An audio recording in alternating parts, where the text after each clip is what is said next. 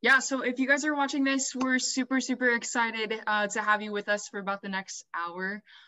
My name is Alyssa, and I am here with Ben and Andrew and Andy and Will and Bob. And we are a part, Ben and Andrew and I are a part of CSF at IUPUI. And we are having these things called CSF Sent. And we've done a couple last semester. We plan to do a couple more this semester, where we're just having really honest conversations about tough questions that college students have regarding their faith, regarding evangelism. And so tonight we wanted to kick off this semester with kind of a Q&A. So maybe some of those tougher questions that you might not feel super comfortable talking to your friends about, or maybe your friends just don't even know. But these are things that we all tend to wrestle with. And sometimes if we can't really find solutions to them, they can really do a number on our faith. And so we have some incredible guys here tonight that are going to help us out with some super tough questions. So if Andy, if you want to go ahead and introduce yourself. Sure. Hi, thanks for the opportunity to be here. So my name's Andrew Foland, and I am with Ratio Christi. I'm a chapter director with Ratio Christi. Ratio Christi means Reason of Christ. And what it is a student ministry that attempts to do just that, to present the reasons for Christianity. So we're interested in looking at not just what to believe as a Christian, but specifically why should someone be a Christian? What's the evidence behind Christianity? And so we work with students and faculty and staff to try to help work through those issues. We look at evidence from science, from philosophy, from history. What does the Bible say? To try to demonstrate that Christianity is a reasonable faith, not a blind belief in the dark. And I have with me Will and Bob. I'll let Will introduce himself and then Bob. Yeah, hi, I'm Will Hoyler. Everything that Andy said. I've been in campus ministry for the past 10 years with another organization, but I just transferred to Ratio Christi in January. So I'm kind of the new kid on the block. And so they figured, hey, let's dump them in the deep end here with our first event here. So anyway, looking forward to being here. And yeah, I just second what Andy said about who we are and what we're about. And we're glad to be here. Bob? Yes, I'm Bob Schultz. Hi, good to meet you, and great to be here. I'm also with Ratio Christi, and I've been with the organization for about a year and a half now. Prior to that, I've been in kind of the college and young adult ministry world for on and off about 20 or so years. I also teach theology for a university called Horizon University. And you're going to probably hear me talk a lot about things like church history and history of Christian thought, in addition to everything else. So that's part of my background. So hopefully it will come out and hopefully it will be helpful. Awesome. And then Ben and Andrew, do you guys want to introduce yourselves too? Sure. So I'm Ben. As Alyssa said, we've been doing this a few times now. We've got a few under our belt, which has been fun to do. And yeah, looking forward to continuing it through this semester. I'm a sophomore here, physics major. And yeah, I'm excited for this conversation. Thank you, Andy and gang for coming. And I'm Andrew, and the lesser of the Andrews tonight. Andrew the less. Don't you believe it? Anyway, campus minister with CSF, and been with CSF since the beginning. And Andy's been a really close friend since the beginning too. And a lot of people don't know that we have a great relationship with fellow campus ministries at IUPUI, and this is yet another just time for us to show that symbol of unity and just in a tangible way. And I always tend to get Andy in over his head. The last time I hooked him into doing something, it was with an atheist group where he was doing a debate. So this is going to be a cakewalk, Andy. Yeah. Well, anymore, I check with Andrew to see what my semester is going to be like. I just ask him, what do you got for me this semester? But it's always great. Real good for next time. So yeah, so happy to have you guys with us. Thanks. I should say before I forget, because I will forget, that we very much appreciate the cooperative spirit. That's really part of Ratio Christi's vision, is to help assist other ministries. Since we specialize in apologetics, that's our goal. We don't do everything. We encourage our students to go to other Christian student organizations, but we're here to help students if they have one or two questions, they just want to dive into those, or if they want to meet regularly, that's fine too. But we're available. And if you're interested in learning more about us, you can go to our website. rciupui.org is one we're building right now. It should be up any day. And then ratiochristi.org is our national website. So that's how you can get in touch with us. Awesome. Well, we are super stoked to have you guys here tonight, and we are excited to pick your brain on behalf of the many students at IUPUI who share a lot of these common questions. And these questions are coming from students at IUPUI. And depending on our response to this tonight, I think it's going to be good, but we've actually already talked before this that there's a potential for us to have a couple more of these conversations this semester, and this could be kept up. So we really do appreciate the unity and you guys showing up tonight and giving us your time. So without further ado, let's hop in. We'll start off with a young earther question. So this comes out of the basis of Genesis, where we get a picture of God creating the earth in 6 days and resting on the seventh. And so sometimes that's taken very literally, and sometimes that is not taken literally. And so this question is, how can we believe in a young earth? So, okay, background on that. Some people believe that the earth may be about 6,000 years old, 10,000 years old, somewhere in there, a couple thousand years old. And then we have other people who believe in the earth and the universe being millions and billions of years old. So with this question, how can we believe in a young earth if science like carbon dating and space-time that we see in the stars proves that the earth and the universe may be much older? Yeah, that's a great question. And I appreciate the way you set it up by acknowledging that there are differing views. And if I can just piggyback off that for a minute before we get directly to the young earth answer, which we'll give as well. But it is important to understand, and I think a lot of students don't know this, but need to know it, that you can take the Bible literally and not believe it's young, not believe the earth is young. There are conservative Christian scholars, Bible scholars, who hold the inerrancy of Scripture, say they're taking Genesis literally, who would argue that the earth is billions of years old. But they just believe that the Hebrew can be understood in a way that it's not talking about literal 24-hour periods. So that's an option that's open to you. And so that's something you can look at the evidence in the text and scientific evidence and weigh both sides. And there are arguments from both sides. There's scientific evidence both ways.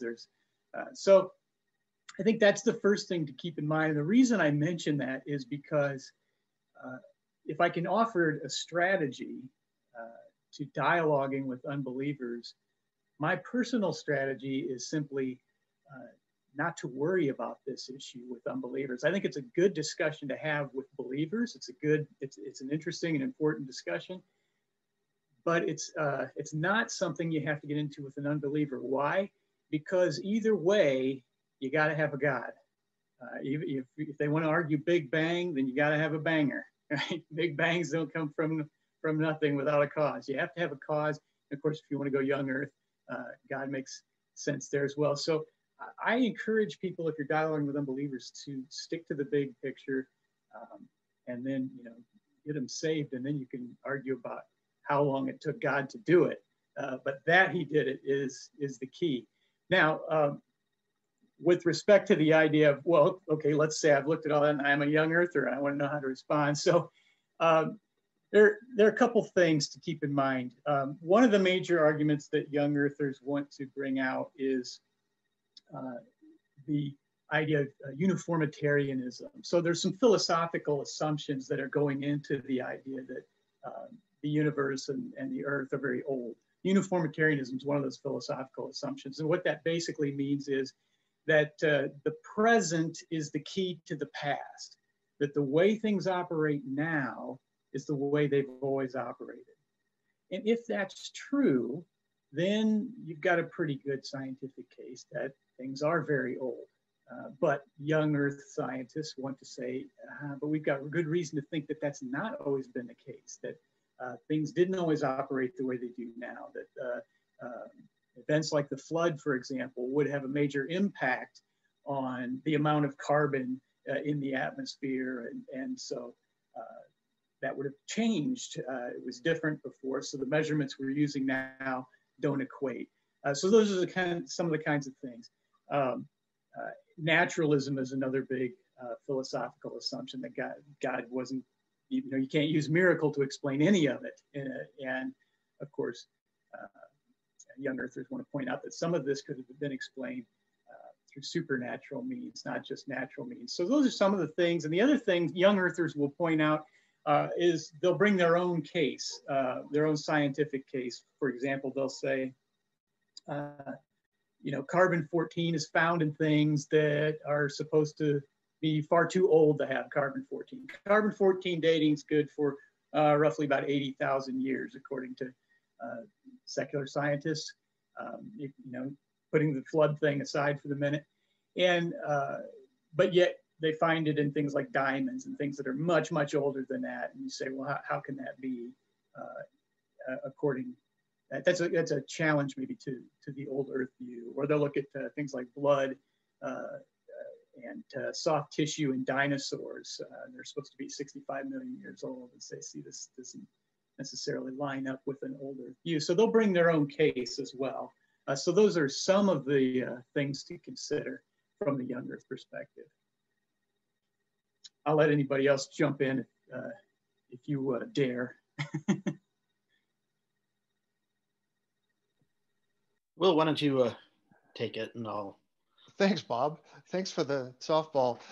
Yeah, no, I really like everything that Andy said. I mean, because yeah, you could debate this until, because I think one of the things that from a salvation, from your own walk, it's like, I think this question tends to be kind of on some level, even a red herring, but it's like people use this to say, okay, if you're an old Earth or whatever, then the reliability of the Bible and God must not be true. And so, it's not really about the age of the Earth, like Andy said. It's like, it's really, okay, the old Earthers and the young Earthers, we believe that there was, the Earth obviously was created. So there must have been a creator. So really keeping the focus on that the things that are infallible versus fallible. So, because like you said, the carbon-14 dating, that's been proven to be called into question. And so, if you go down that road and rabbit trail, you're just going to be talking about that. But at the end of the day, it's like, okay, well, who was the creator? And was he fallible or infallible? And are you going to believe, the question here, it says, how can we believe in the young Earth? But it's not really about believing in the young Earth. It's really about, are we going to believe in that which is fallible or infallible? And kind of keeping that focus there.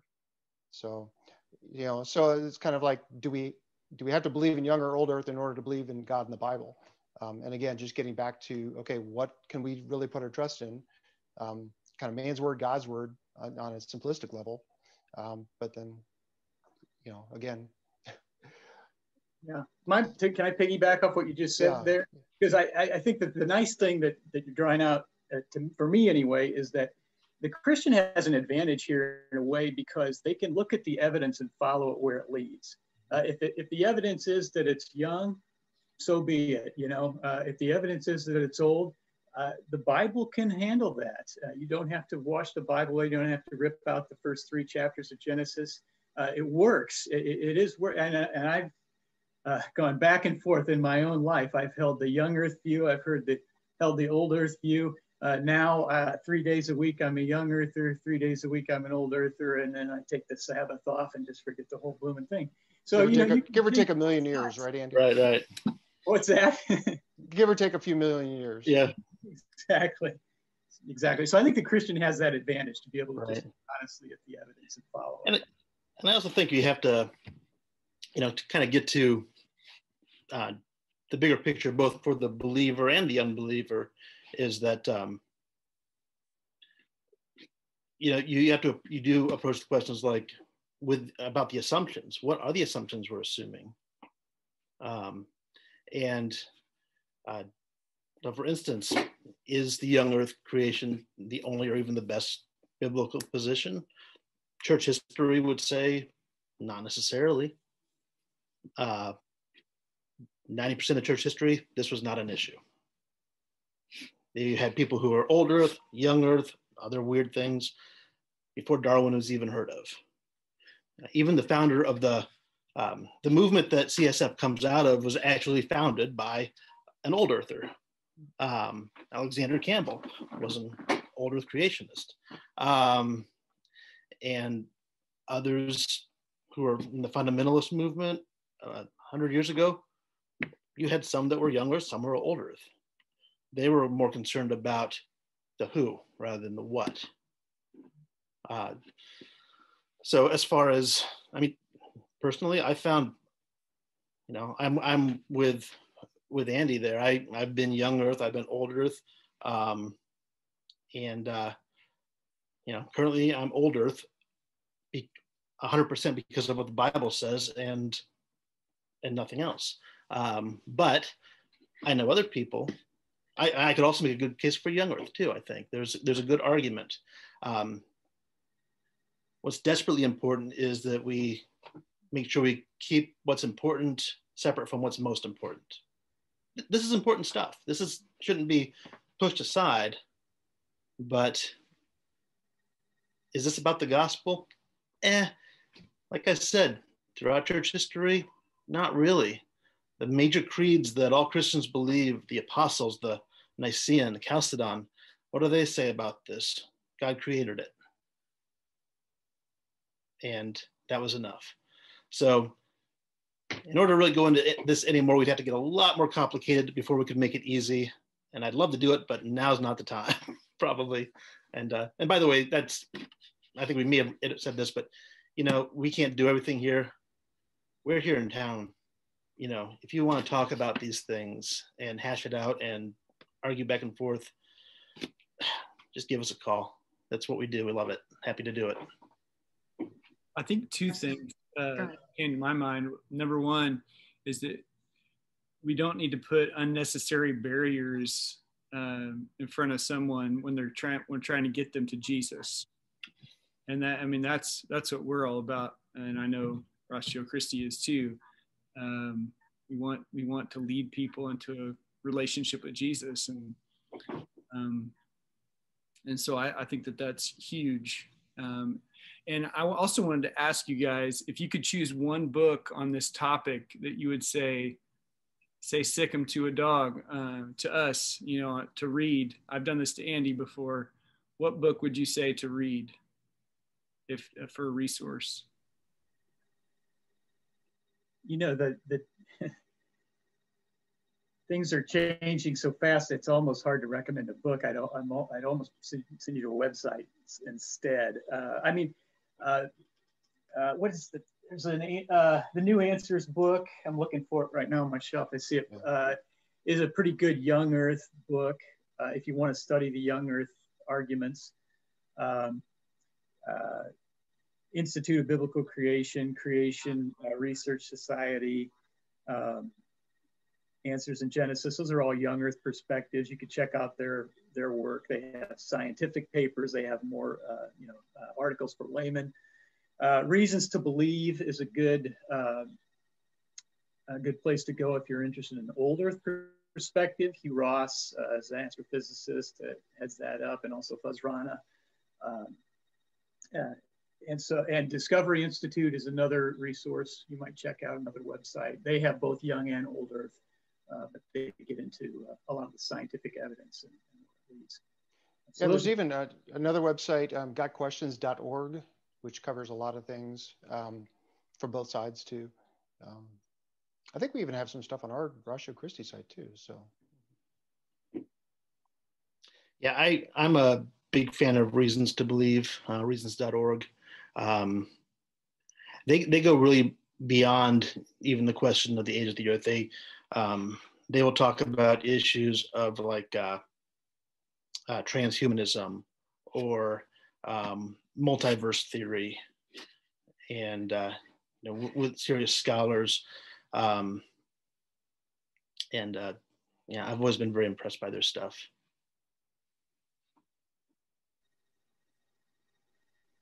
Awesome. I think the main thing I got out of that is that Bob isn't going to make me throw away the Chronicles of Narnia. So I appreciate that. I encourage you to read more. Awesome. Yeah, thanks for taking a stab at that. And those are some awesome resources to look into further. Ben, you got our next one for us? Yes, ma'am. All right. So the next one circles more around. So we talked about scientific. So now let's move a little bit into more sociocultural. So in the United States, especially right now, there's a large progressive Christianity movement. But more generally, I mean, this has been a question for ages. How does the Bible, quote unquote, change? How does the interpretation of the Bible change with varying cultures, especially through Western thought, which is a really fascinating one. I'm sure Mr. Schultz here has looked at that a lot, how it changed through just the different philosophical movements that the West went through. And currently, we're definitely in a big transition state. And so what is your guys' overall opinion of how the Bible changes, or the understanding of the Bible and its moral underpinnings change as a culture changes? Yeah, specifically revolving around morality, I suppose we'll kind of hone in the question. Great. You've hit on one of the most difficult issues regarding hermeneutics, how to interpret the Bible, right? How do you interpret it in light of cultures and that sort of thing, and changing cultures? And it can be a tricky question for sure. I do think that there are some principles we can use in interpreting scripture in order to help us understand how to apply it today in our culture and dealing with cultures back then. So 3 things I would bring out. The first thing that we have to ask ourselves when you go to the text of scripture is you want to discover the message of the text, right? You want to use observation, you want to use interpretation, you want to try to understand the culture of that time so that you can answer the question, what did the text mean to this original audience? How did they understand this? And then the next thing you want to do is you want to discover what the truth, what the universal truth or the principles are behind that text, okay? In other words, how did the text apply to the original audience? What truths, universal truths, are they pulling out of that? And then what you can do is take those universal truths and say, okay, how do I apply that today in the culture in which I live? And in some analogous circumstance, let's say. So you can take an issue like head coverings, right? With women, and Paul talks about women needing to wear head coverings in the church. And you say, well, most churches today, there are some who still argue that needs to happen, but many of them say that doesn't need to happen today. So what do we do with that? How do we understand that? Well, the first thing you need to do, right, is taking the principles I said, you need to look at what did that text mean to the original audience, right? And if you understand the culture that day, you realize that, well, not wearing the head covering was considered a sort of a rebellious act, more or less. It was bucking at the authority of your husband. It was considered somewhat promiscuous, loose morals kind of thing. And so Paul's saying that's the last thing we want to be doing in church, is promoting that kind of view. We want to promote harmony and unity in marriages and things like that. Okay, well, what truth can we pull away from that, right? Well, that women should respect their husbands and honor their husbands. They should dress in a way that's appropriate. So how do we apply that then today? Well, head coverings for most people don't have that kind of the same meaning. In other words, if the woman's not wearing a head covering, that doesn't mean the same thing it used to mean back then, but we can still look at that and say, she can respect her husband in different ways, that are culturally appropriate today. She can dress in a way that's godly still, right? So we might need to rethink the way some of the women in the culture are dressing. That may not be appropriate for women in the church to be dressing. So you can take those truths and apply them today. So it's finding the universal truth and then learning how to apply it in the culture in which you live. Right. I was, can't argue with any of that, nor will I. But when we're dealing with these cultural things, there's a few things we just need to be honest with ourselves about and realistic. First of all, there's no substitute for a lot of prayer, a lot of time and meditation on scripture, and seeking out wisdom from others. And that still does not make it easy, and you won't always get it right. And thank God for the grace of God, because he takes care of that. But I think there are a few things that scripture does lay out that, maybe doesn't answer everything.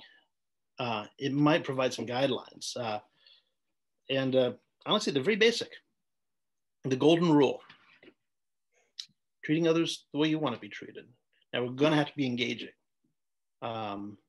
whether we're engaging in evangelism or just in the office or a class without the specific,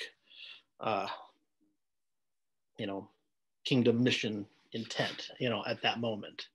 And since we're always on, but even then, we wanted to ask ourselves, how do we want people to treat us when they disagree with you? How do you want people who disagree with you to treat you? You treat them that way. How do you want people, or friends, family, strangers, to call out your sin? How do you want them to share their faith with you, or their opinions or convictions? Don't want to not be treated that way and then treat them that way. That's hypocrisy. So if it's so the golden rule, covers a lot. Not everything, maybe, and again, we don't get it perfect, but that transitions also into the greatest commandment: love God, love others. Ask the question: does this honor God as He's revealed Himself in Scripture, as He's revealed Himself in Christ? Does it reflect His character and His priorities? Does this exhibit my trust in Him, or is this just self-protection? And you gotta really search your heart. It's like, am I calling this wisdom, or am I just trying to avoid something? And different people, different situations, it might be different. Maturity level, so many things going on. That's why it's hard to put anything terribly, final on this. And does your love of others demonstrate His love? Does it? How does we ask ourselves? How does God demonstrate His love to us? Well, it's not by affirming everything. It's not about tolerating. It's not about all that weak crap that's being shoveled at us all the time. No, it's the Son of God coming to earth to live a misunderstood life, to be in the dirt with us, and then to die a painful, humiliating, unjust death on behalf of His murderers. That's love. Okay, that's what, when we say do the loving thing, that's our standard. So yeah, if you're gonna love like Jesus, you're gonna get hurt. You're going to get misunderstood. You're going to get humiliated, rejected. Accept that reality. Know that His grace is sufficient, or just get out of this, because it ain't getting easier. So that's not so much apologetics as hopefully just, God's word applied very directly. Ben, you mentioned progressive Christianity at the beginning, and I just want to take a moment to say, if that is something you want to look into, here's the book you want to be reading. Just came out. It's called Another Gospel by Alisa Childers. It's a fantastic on that subject. And she's an apologist, former Christian, contemporary Christian musician, the Zoe girl, and now an apologist, and has a great podcast too. I encourage you to check it out. Awesome, thank you. So this might be doubling back on what has previously been said, but we talk about progressive Christianity as this all-in cultural movement where everything and anything is considered loving, right? As long as you're edifying yourself and others, it's loving. So what about the opposite of that? So I'm not, it's a good example of this is going to sound terrible at first, but like the Amish. So I live up near Shipshewana and Napanee, where there's a large Amish population. And they, I mean, with good intentions, honestly, have chosen to walk away from culture, mainstream culture, definitely, but culture in general, and said, no, we're going to live an undistracted, undisturbed life focused on God. Well, that's the intent, focused on God and family. And I mean, they definitely don't try and pull other people into their faith. That's a shunnable offense almost. And vice versa, leaving the Amish church is considered a grave offense to both family and church. So how do we deal with something on that side of it where we become so within ourselves that progression, even good progression in terms of cultural interaction, is negatively viewed? How do we keep from that? Real quick, I think same thing might apply. What's the example of Jesus? Now, again, we got to remember, we are not Jesus. But is this moving in? Are we progressing in a Jesus-like direction? Doesn't mean you have to necessarily eat with tax collectors and sinners if that is a problem for you right now, if that's could cause you to sin. But leaning into that love, taking that risk, I think is the way to go most of the time. But yeah, no easy answer. I don't know. Steer me in a different direction, Ben, if I'm misunderstanding. But I took your question to be talking about, kind of going to the opposite extreme of withdrawing from culture because of the sin of culture. If that's the direction you're going, I would just say, I don't think that's biblical. I mean, just look at the book of Acts. I don't see Paul withdrawing from engaging the culture. He is all over the map, literally, right? Jesus says, go, right? And make disciples of all the nations. And that's a participle there, going. You can translate it, going. We're out there doing that. You got to do it. So it's important to remember that Jesus was not a moral crusader. Okay. That's not what he came to do. In fact, if anything, he was the one group of people he went after were the moral crusaders, the Pharisees. So that means, we can kind of pull ourselves back and say, you know what? I can be amongst these people without having to destroy them, lest Jesus destroy me. But yeah, with all due respect to the Amish, that is probably not the best move most of the time. There may be times it is in certain situations. I don't think that's one of them, in my opinion. Yeah, I don't mean to pick on the Amish. I mean, I know they'll never hear this, so What are they gonna I don't do? mean to hit people that won't hear. But no, I just just that idea. I think it's a paradox too, because on the one hand, okay, Scripture says, "Don't be like the world," flee the things of the world. But the Great Commission, go into all the world, and so there's that fine balance of, okay, how am I impacting the world around me, and reaching people that if I'm just in my own little group, the circle that I'm around bigger won't hear about the gospel. And so yeah, taking those steps we'd much rather have someone give us a bunch of rules than have to trust Jesus. And this is a situation where we just need to trust Jesus and that he's sovereign. The big picture biblically seems to me to be that spiritual reform trumps social reform, because you've got to get the spiritual reform first. You got to get the vertical relationship with God fixed, because if you don't get the spiritual reform, the heart transformation, you're not going to get the social reform. You're not going to get the horizontal.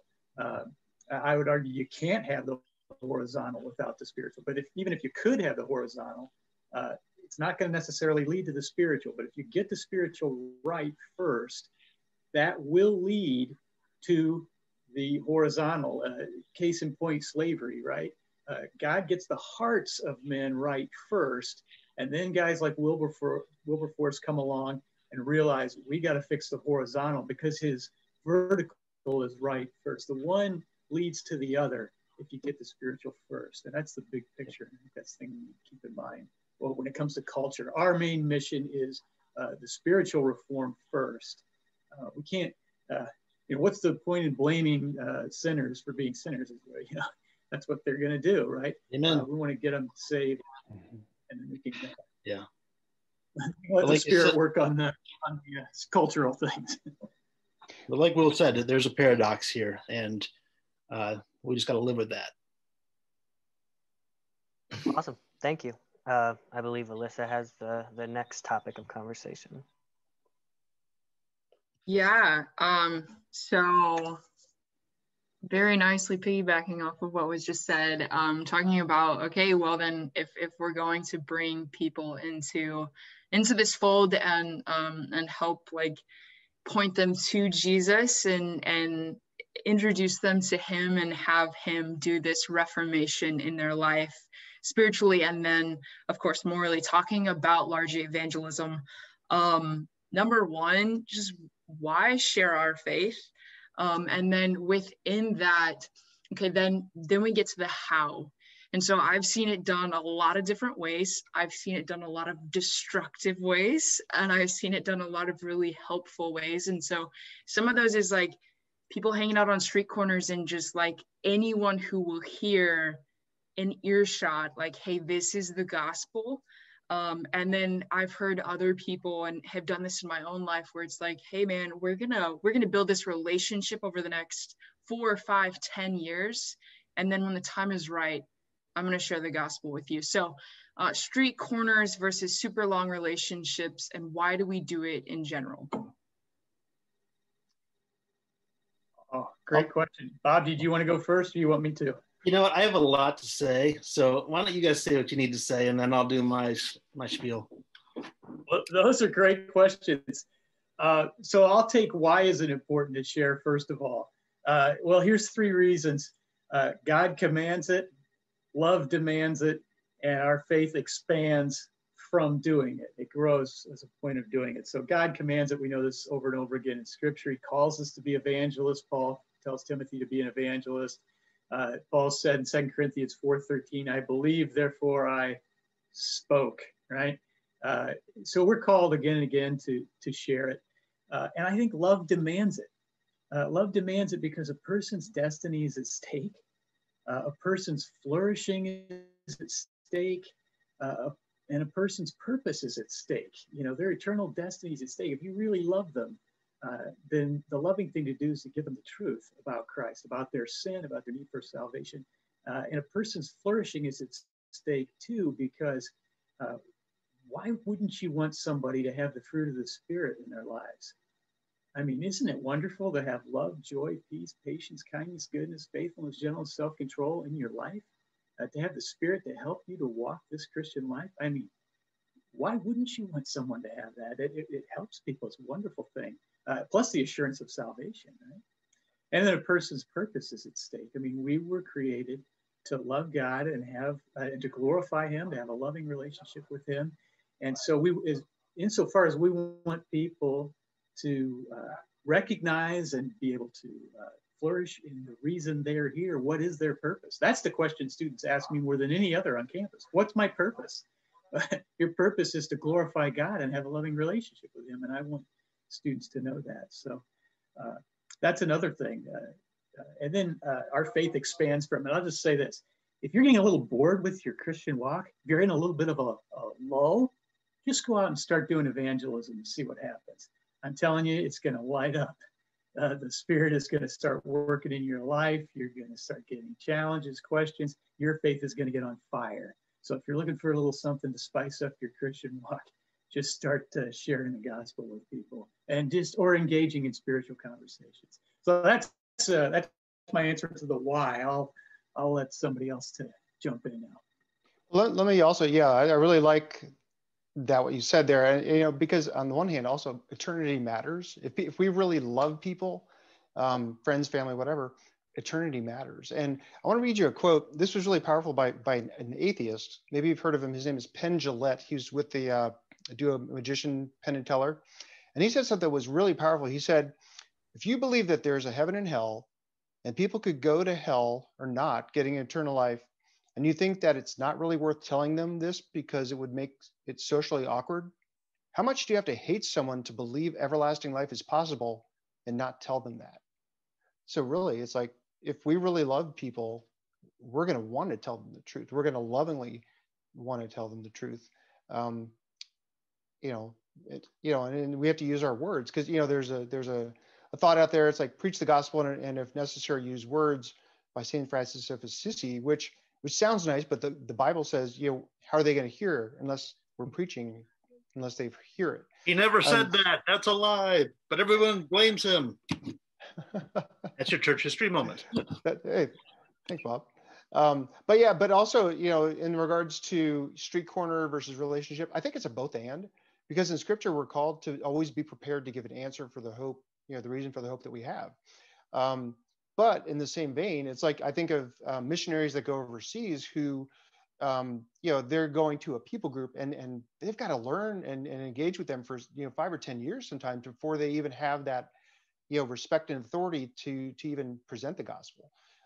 So much in the same way, it's like, we need to get to know our people groups, our friend groups, our, the people that we go to understand, okay, how do they operate? But then how can I make the gospel applicable to them? As an example, I used to work for an energy company before getting into ministry, and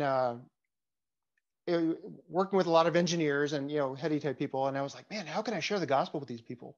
Well, I was flipping through some documents one day, and I found this document talking about oil refining, and they talked about things like separation, conversion, and purification. And I'm like, there's the gospel right there. And so I put together a presentation called Oil Refining 316, that basically used oil refining to then, piggyback into the gospel. And so, you're getting to know your audience and speaking the gospel in ways that they can understand it. So, and to keep it simple too, because I think so many times we tend to overthink things and make things deeper. It's like, oh, I've got to have all the answers right now. When, no, get the gospel right. And the age of the earth and things, secondary things, you can cross that bridge later. So just keep it simple. Yeah, you kind of have to get your footing and figure out where you are, because everybody's at a different spot. And you got to think about those of us who were raised in church, how many times we've heard the gospel. And even if we never responded to it, and if someone tells it to us so fresh, like just eye-opening way, we might respond. But someone who hasn't heard the gospel, it may take them a while to really believe it, and to believe the whole thing about grace and how it's unearned and it's only by faith. And oh man, that's just a wild idea. And I think my knee-jerk reaction is to be too pushy, and so I kind of have to fight against that. But I think other people, they're not assertive enough, so you kind of have to just really be led by the Spirit and actually just use your brain and pay attention, ask questions, and they'll tell you where they're at. And then from there, we could do a lot of praying, a lot of sharing, and it's just going to take time, and we have to be okay with that. And I think if we're going to make lifelong disciples, that's just my opinion. Yeah. Well, one last thing, it's like at the same time, the gospel never changes, but how we relate that to our different people groups is going to change, because it's like the way I share the gospel with engineers. I even do a pro wrestling outreach, so I share the gospel with pro wrestlers, and that's going to be different than somebody in college who for me to go into their people group isn't going to be as effective as them speaking to their peer groups. So again, seeing the people that you connect with and making that gospel understandable in a way that they're going to be able to connect. Bob, what do you have to say about that? You're muted, Bob. Yeah. Okay, sorry. All right. Well, yeah, I got a ton to say. Well, let me, why do we do this? Why should we? Well, to be honest, I think the one question is why this is important is because Jesus is magnificent. He is wonderful. He is worth being excited about, worth talking about. People seem to know that even then. He would heal somebody and Jesus would say, don't tell people. And they still couldn't help themselves, but go tell people. And well, no, you probably shouldn't have done that. But what were they doing? They were witnessing. And I want to look at some of the words we use. Okay, so we talk about sharing our faith. We're talking about witnessing. We talk about evangelism, and we use that very interchangeably. Now, the reality is, witnessing and evangelism are not the same thing.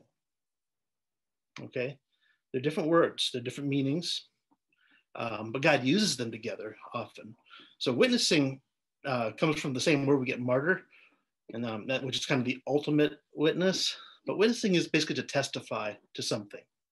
So if I were to do a testimonial on this body scrub and got my skin clean and I smelled great, my confidence was up and I felt strong and my wife was paying attention to me and I lost 20 pounds and this stuff is great. I have given you a testimony to this, right? And it may be true. Let's assume it's true. I haven't actually told you anything about this though. I've told you its effect on my life. Okay, but this is not the substance. This is my testimony is not this. Now, what is evangelism? Evangelism is the sharing of the story of the gospel, the telling of what the gospel is, the coming of Christ, his life, death, burial, resurrection, his coming again, and how that gets applied to us. So one is a witness is sort of I don't know if subjective is quite the right word, but it's my story, or it's a story, or it's a presentation on behalf of some object or something, but it is not the thing. Now, the thing is, here's the gospel. You share that. And anywhere in between there, you might have to do an apologetic. And all this is to make disciples. So you see, in Acts 1:8, we're called to be a witness. In Matthew 27, go and make disciples. Surprisingly, we aren't actually commanded that much to evangelize. But in the discipleship side of things, that's tougher, and that definitely involves evangelism. You have to tell the truth at some point. But we are definitely commanded to witness. And for me, that's very freeing. It's like, you know what? I can do that anywhere at any time with anybody. It might be small. It might be detailed. And if the Spirit's moving, we might be planting. All right, we might be planting a seed. And that might be all you get to do. And that's great. Sometimes you might get to harvest. You do that once, you plant once, you harvest once. How many times do you water? Lots. So we witness, we share how Christ has changed us. we explain that through apologetics, both in terms of the mental and the emotional, the social, how this works out. Why is this hope within us? That's a further witness. And all along, we don't know what God's doing necessarily, but we can do that one thing. We can always witness. And again, we're paying attention to the Spirit and just let him lead when to take it that next step. And all this stuff can get mixed up together, of course. I'm kind of artificially dividing them. But when we realize we are free to just share how Christ is transforming us, and and see if that sparks some interest. Let me tell you a little more. Let me give this to you. Now you have the substance of it. I can't pour it on you. I guess I could, but I can't, any more than I can force a plant to grow. I can't force a harvest. I can kill something doing that. But if I just keep it simple, let me share my life, and everywhere in my life, Jesus is active and changing and redeeming and correcting and encouraging. And I'm not going to be weird about it too much, but there's something compelling about that, isn't there? And then you learn a little more. Well, what about this? Oh, that's compelling too. This Jesus person is compelling. So for me, that's how it's done. We can witness and see what God does with that, and they'll do all kinds of good things. I like what you talked about, just watering and planting seeds, because I think so many times too, we think, okay, I'm presenting the gospel. I've got to get to the point where they make a decision, and oh my gosh, what if they don't make a decision? This, that, and the other. But we got to remind ourselves, it's not up to us on how people decide. You're not I'm not the Holy Spirit, and so my responsibility is to love them enough to tell them the truth, and then let the Holy Spirit take that, and then let God harvest that. Versus, yeah. And ideally, that's coming from a place of just remembering how magnificent he is. I heard it once that evangelism is just the overflow of Christ in your life. And I think there's something to that. I think there's more to it than that, but I think apart from that, God can work, but it's better to have him working through you rather than in spite of you. So I agree with everything you said, Bob, in terms of, witnessing can be more than just words. It can be a lifestyle and that sort of thing. I'm wondering, though, if we have time, can I jump into some practical ways to do evangelism, though? Because for me, I do want my life to be a witness and evangelism to naturally flow. But for a long time, it was a real challenge for me to figure out how do I actually get to the evangelism part. The witnessing, and he's a nice person and all this sort of thing. Oh, we'll change life or whatever. But how do you actually share the gospel? And the hardest thing for me was creating a context to share the gospel. I wasn't one of these guys who was a street corner guy, but I wanted to share the gospel. So how do you create that context in a conversation, start talking about Jesus? And actually, as I was reading John chapter 4, and I saw how Jesus does it with the woman at the well, you notice a couple things that he does that I think we can pull from. First of all, he connects with this woman, right? He connects with her. He starts a conversation with her, and he starts talking to her just about water, right? But then he takes that and he creates an opportunity. He starts to talk about living water. He starts to raise spiritual kinds of issues, starts to move the discussion in that direction. So he connects, then he creates, and then he conveys the spiritual truth. So how do we take that idea and apply it to ourselves? Well, here's the approach that I've come up with that I use quite often. It's called background gospel response. 3 steps, background gospel response. First step, background. just ask somebody about their spiritual background. Do you have a spiritual background? Okay, that's creating a context to then get into the gospel. But you're just laying a basic context, you know. And if that's even too awkward for you, just start with their basic background. You know, where are you from? What are you studying? Blah, blah, blah, and then move into, you know, what do you do on the weekends? You ever go to church? You have a spiritual background. You can move into it as gradually as you need to. But get to that idea of where we're talking about a spiritual background. Then from there, you take step 2, gospel, right? Hey, what do you think of the Christian gospel? Just curious. Now, they may look at you and say, what are you talking about? I have no idea what that even is. Great. Well, you got to hear about this. Let me tell you about it. You know, it's really good news. That can open up the door to actually share the gospel. And then the third step, don't miss the third step, response. What do you think about what you just heard? I've just shared the gospel. What do you think of it?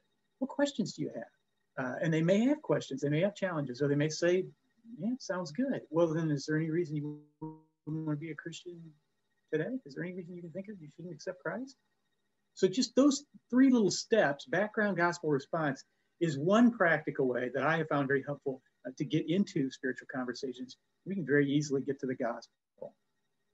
So I don't know if anybody wants to piggyback off that, but I think you're absolutely right. And when you are sharing the gospel, you want to make sure you get to it. You know, you want to, you know, as much as is possible. I mean, there might be times that isn't possible or necessary. You know, there isn't really a gospel presentation, you know, outline given in the Bible that we need to use. You know, every time you see something like that, it looks a little different. But only thing I would add to that was kind of back to the hypocrisy thing. And this is something that concerns me a little bit with a lot of evangelism techniques. We end up relying on those rather than the Spirit to guide us. And we end up not really doing evangelism very well, if at all, because we're not doing it from a hypocritical place, you know, and it's maybe borderline sinful, you know, regardless, or it could be under compulsion rather than out of love. Yeah, you don't want people to think, oh, go ahead. No, go ahead. Well, yeah, you don't want people to think that they're your project. You know, you want to love them and say, you know, build that relationship, so that, you know, speaking into building the relationships, versus, hey, you know, will you do this survey for whatever? And yeah. And some people are very natural. I mean, I used to work with a guy who would ask the most blatant, to me, awkward sounding thing. And he got, I wouldn't say he got away with it. He was gifted. Had I tried that technique, I probably would have got fired. Even though I was still a nice guy. And I made, you know, I could have done it the same way. It sounded the same, everything, but you know, God uses people through their gifts, and he works through our weaknesses when we don't have the gifts. So he gets glorified either way. But yeah, trust the gospel, trust Jesus, trust the Spirit. Don't trust yourself. Don't trust the technique. Use the tools, but the tools are not the gospel. The gospel is the gospel. And there's a lot of power in that. I love that. Like, no one can share the gospel like you can. And I think we can say the same we're saying the same message, but we all have, going back to the second question we answered, it's about influence, right? And so we're gathering as much influence and loving as many people as we can, so at the right time, when it's ready for us to say the right thing at the right time, we're there, we're ready, we're not afraid to say it. And we're saying it in a way that is going to be loving and even confronting sometimes, because love is not always comfortable. So love it. Well, thanks for taking a stab at that question. I wanted to add just one last thing. We are killing it all the time. But something that's been super helpful for me, especially if you are totally new to sharing your faith or having any type of spiritual conversation, I just want you to know, like, it's okay to practice important conversations. So we practice interviewing before a really important job interview, right? And so it's totally okay for you to grab a great Christian friend or grab someone who you know is in ministry and to sit down and play that conversation out and give them an opportunity to kind of challenge you on what you would say, because you do have to present information in those conversations. So it is totally cool for you to kind of practice that and see how that would feel. And so by doing that, you feel a little bit less awkward when it's actually happening, and you're sharing those things with an unbeliever for the first time. So just a little bit of pro tip right there. It's been super helpful for me. Yeah. You can't share it unless you know it. So yeah, know absolutely. what you're talking about. Cool. Yeah. Winging it doesn't mean you're authentic. It just means you're playing by the seat of your pants. Right. Yeah. Cool. Well, our last question, Ben, you got us? Sorry, couldn't find the mute button. Yeah. So this is a bit of a left turn, but that's all good. So our last question revolves around God's response to our prayer and our responsibility in it. So a lot of times we hear people say, "Oh, I'm praying for you," or "God will come through, God will do this. I'm praying that this happens. I get the job. I find my dog," whatever it may be. Some of them are really important. Some of them are trivial. And I think that point, that they're trivial or important, and all of it's under the auspice of, "Oh, I'm praying to God," I think that kind of minimalizes the idea of God actually answering prayer. And so I'd love to hear you guys' thoughts on the Christian perspective of why do we pray and why should we expect God to answer, in terms of like miracles or however he chooses to respond. And also kind of in that, a bit of a deeper question. We see this throughout the Bible. Moses had changed the mind of God. And so what exactly does that look like? Can God have a plan and we say, "Oh, well, God, I'm your son. I have this feeling." And God says, "Oh, okay, I will save you. I'll spare you." Like, what was it? If I'm not going to get the numbers right, but if like 50 men are righteous, I'll save the city. If 20, if 5, if 1. And so what is changing the mind of God? So that's kind of the secondary question. So we can start with, what are miracles? How can we get a response from God? Sorry, that was really packed. I think go ahead. I'll just hit it real quick. Ben, you referencing that passage out of Genesis, Abram, or maybe it was Abraham at that point. But you take the next verse or two, and what's he say? "Will not the God of all creation do what is right?" And for me, that is a very comforting kind of catch-all for me, for lack of a better term. I don't always know what is right. I don't know always how this is supposed to work out. I don't know if I like it, or if I agree with God, but I know his character. And regardless of my getting it or not, will not the God of all do what is right? And the answer is yes. So for me, that is a biblical answer to a lot of unanswered prayers, a lot of questions about God's goodness, on and on. So, I mean, on the one hand, God is sovereign and he's going to do what he's going to do, how he's going to do it or not do it. But at the same time, Scripture talks about how we have this relationship with God. And so part of a relationship is communicating, and God wants to hear from us. He wants, Scripture says to always pray and not lose heart, but you're praying according to God's will and his timing. but the fact that God is our Father and he wants to hear, what we're praying for, whether it's your dog or a job or whatever, because he cares for us.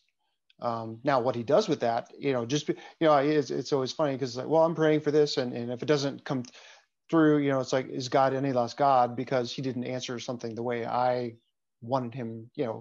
It's not, he's not the Santa Claus or, that's going to answer all my wishes. But at the same time, I need to have that relationship with him to say, hey, God, I'm really concerned about X, Y, or Z. And I think God honors that. But again, it's all, he's going to do what he's going to do, how he's going to do it. So, there have been many times in my life where it's like, I would pray for something and it would turn out, but it wouldn't turn out the way I had envisioned it. So on one hand, it's like, oh man, that you didn't really answer that the way I was hoping, but yet you answered it even better than even what I was hoping, I think that prayer is our chance to speak to God. God talks to us, speaks to us in his word, and prayer is a chance for us to speak to him. And I don't think the question is necessarily, do our prayers change God's mind? I think the question is, when we're in prayer, do we allow God to change our mind? It's a chance. Prayer is a chance for us to get aligned with God's will. That's what, when the disciples asked Jesus, teach us how to pray, what does he teach them? He says, our Father who art in heaven, hallowed be thy name, thy kingdom come, thy will be done. It's us getting in line with God's will. And so that's what I think, that's why we pray. And there's also a mystery that we need to acknowledge and kind of get comfortable with, that we don't know how all this works out. And I'm a big sovereignty of God kind of guy, to the point it make most people uncomfortable. But even by saying that, I think I look at who God is, I look at his character and his attributes. He is omnipresent, omniscient, omnivorous, all the other omnis. And he's, we're talking about God as if he lives and works on the plane of time, when actually he's kind of in this eternal now, I think. So, it's kind of like you're looking at a timeline, and when you're looking at that timeline, you're everywhere on that timeline. Well, God's kind of doing that too. So he's over it all. He knows what's happening. He's in control. And he's present at every point with us. Emmanuel, God with us in every sense of the way, whether when he came in flesh or any time before or after. He is that close, and yet he's so transcendent. And I don't get it, but it's cool, and I wouldn't have it any other way. I kind of piggybacking on what you guys were saying, it's like, praying for his will, not our will. And I think that's one of the hardest things, because it's like when we're praying for something, obviously selfishly, it's like, if my wife is sick, I want her to get well. But at the same time, it's like having that deeper relationship with the Lord to say, okay, I may not understand this, but your will be done. I mean, just look at Jesus at Gethsemane, take this cup from me, but not my will, let your will be done. And just having that deeper, I don't understand how this is going to work out, but I'm trusting you through these prayers to answer them for your glory and for your will to be done. You ever just say, God, your will be done, but here's what I want. Yeah. Well, yeah. And also too, it's like, it's not like God is up there. Wow. I never really thought about it that way, Bob. You've changed my mind. I mean, Well, I can summarize what Bob and Will said in one verse, which I think was great. But 1 John 5:14 says this: "This is the confidence which we have before him, before God, right? That if we ask anything according to his will, he hears us." Now, how cool is that? We've got an all-powerful, all-knowing God. We need to get aligned with his will, his plan, but that God hears us. He's not stone. He's not an idol. He's not dead. He's living. He hears us. He's close to us. He's with us. He's indwelled in us. Pretty fantastic. Yeah. What Kind of bring it back to our talk in Genesis. What was Genesis? What was Moses writing to? What was he writing about? He was writing to a people who had spent hundreds of years apart from, in someone else's story, in the Egyptian story, in the stories of the nations around them. They kind of lost their identity, lost who they were. Was God really Marduk and the universe, bits and pieces of Tiamat, or just what was going on, or just one of these other gods? No, in the beginning, God created the heavens. That's your God. He was setting out to a people who were confused about where they belonged in the universe because they'd been slaves for hundreds of years, told who they were. And now they're free. And God says, this is who you are, and this is where you're going, and this is who I am. And I think that's what he's telling us, and what he's still telling the world, and what we're telling them, and what we're praying for. That isn't to shy away from asking for the impossible. Why not? As well. That God can do that. I mean, I think we see slews of examples in the Bible where God moves supernaturally in response to prayer. And we can't rule ourselves out as being a part of that group where God will, can in every instance, whether or not he will. But I think the point you guys are making, the closer we get to him and his will, we will understand what we need to be praying for, right?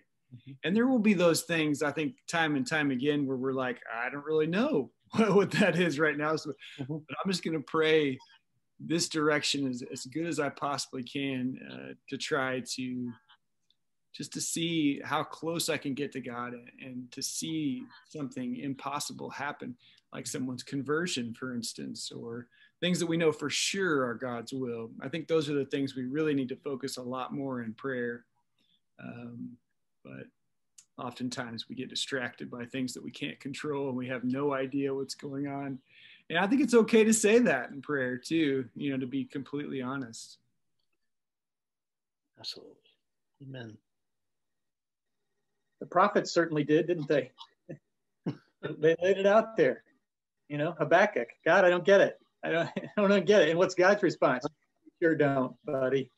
And if I told you, you wouldn't understand. Mm-hmm. But it's okay to share God. He already knows how he feels, so share with him. That's a pretty cool thing. I wish we had more time. This is fun, guys. Let's do this again. Yeah, hopefully. That would be great. Yeah, well, absolutely. Go for it. Oh, I was just gonna say thank you. Yeah, I think we're a little bit over. I don't think that was an error though. Listening to you guys has been a real blessing. So I'm so glad that you guys were able to make it. Thank you for sharing your wisdom. And if you don't mind, I'll pray us out, and then Alyssa will stop the recording. So I'll pray. So God, thank you so much for letting it be in your will that we get together and just be able to talk about these real issues and encourage the students of CSF and beyond to truly dig into their personal faith, the faith of those around them, and of ultimately to be able to share that faith with their non-believing friends or non-believing strangers, whoever they may come across. So I just pray that as we move on from tonight, that we feel encouraged and that we're just ready to get out there and both witness what we've experienced and evangelize what you're doing. So it's in your name we pray. Amen. Amen.